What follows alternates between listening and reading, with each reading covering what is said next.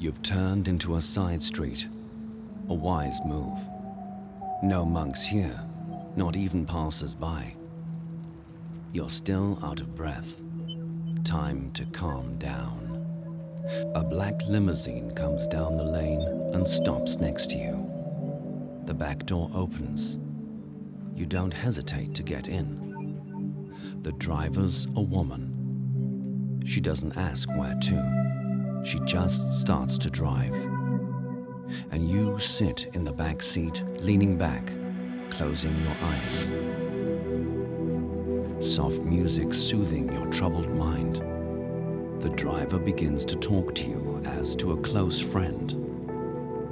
She knows your first name. She knows your past.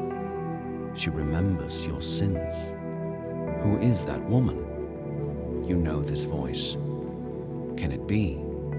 It's your mother's voice, giving you advice, as always. No, it can't be your mother. She wouldn't be that young. And anyway, she's gone. I'm used to reading your dreams, the woman at the wheel contends. I know your secret wishes. You ask, who are you? And she answers, I always knew where to take you. Look, here we are. Time to get out. The car has stopped in front of a magnificent villa. She walks you to the gate.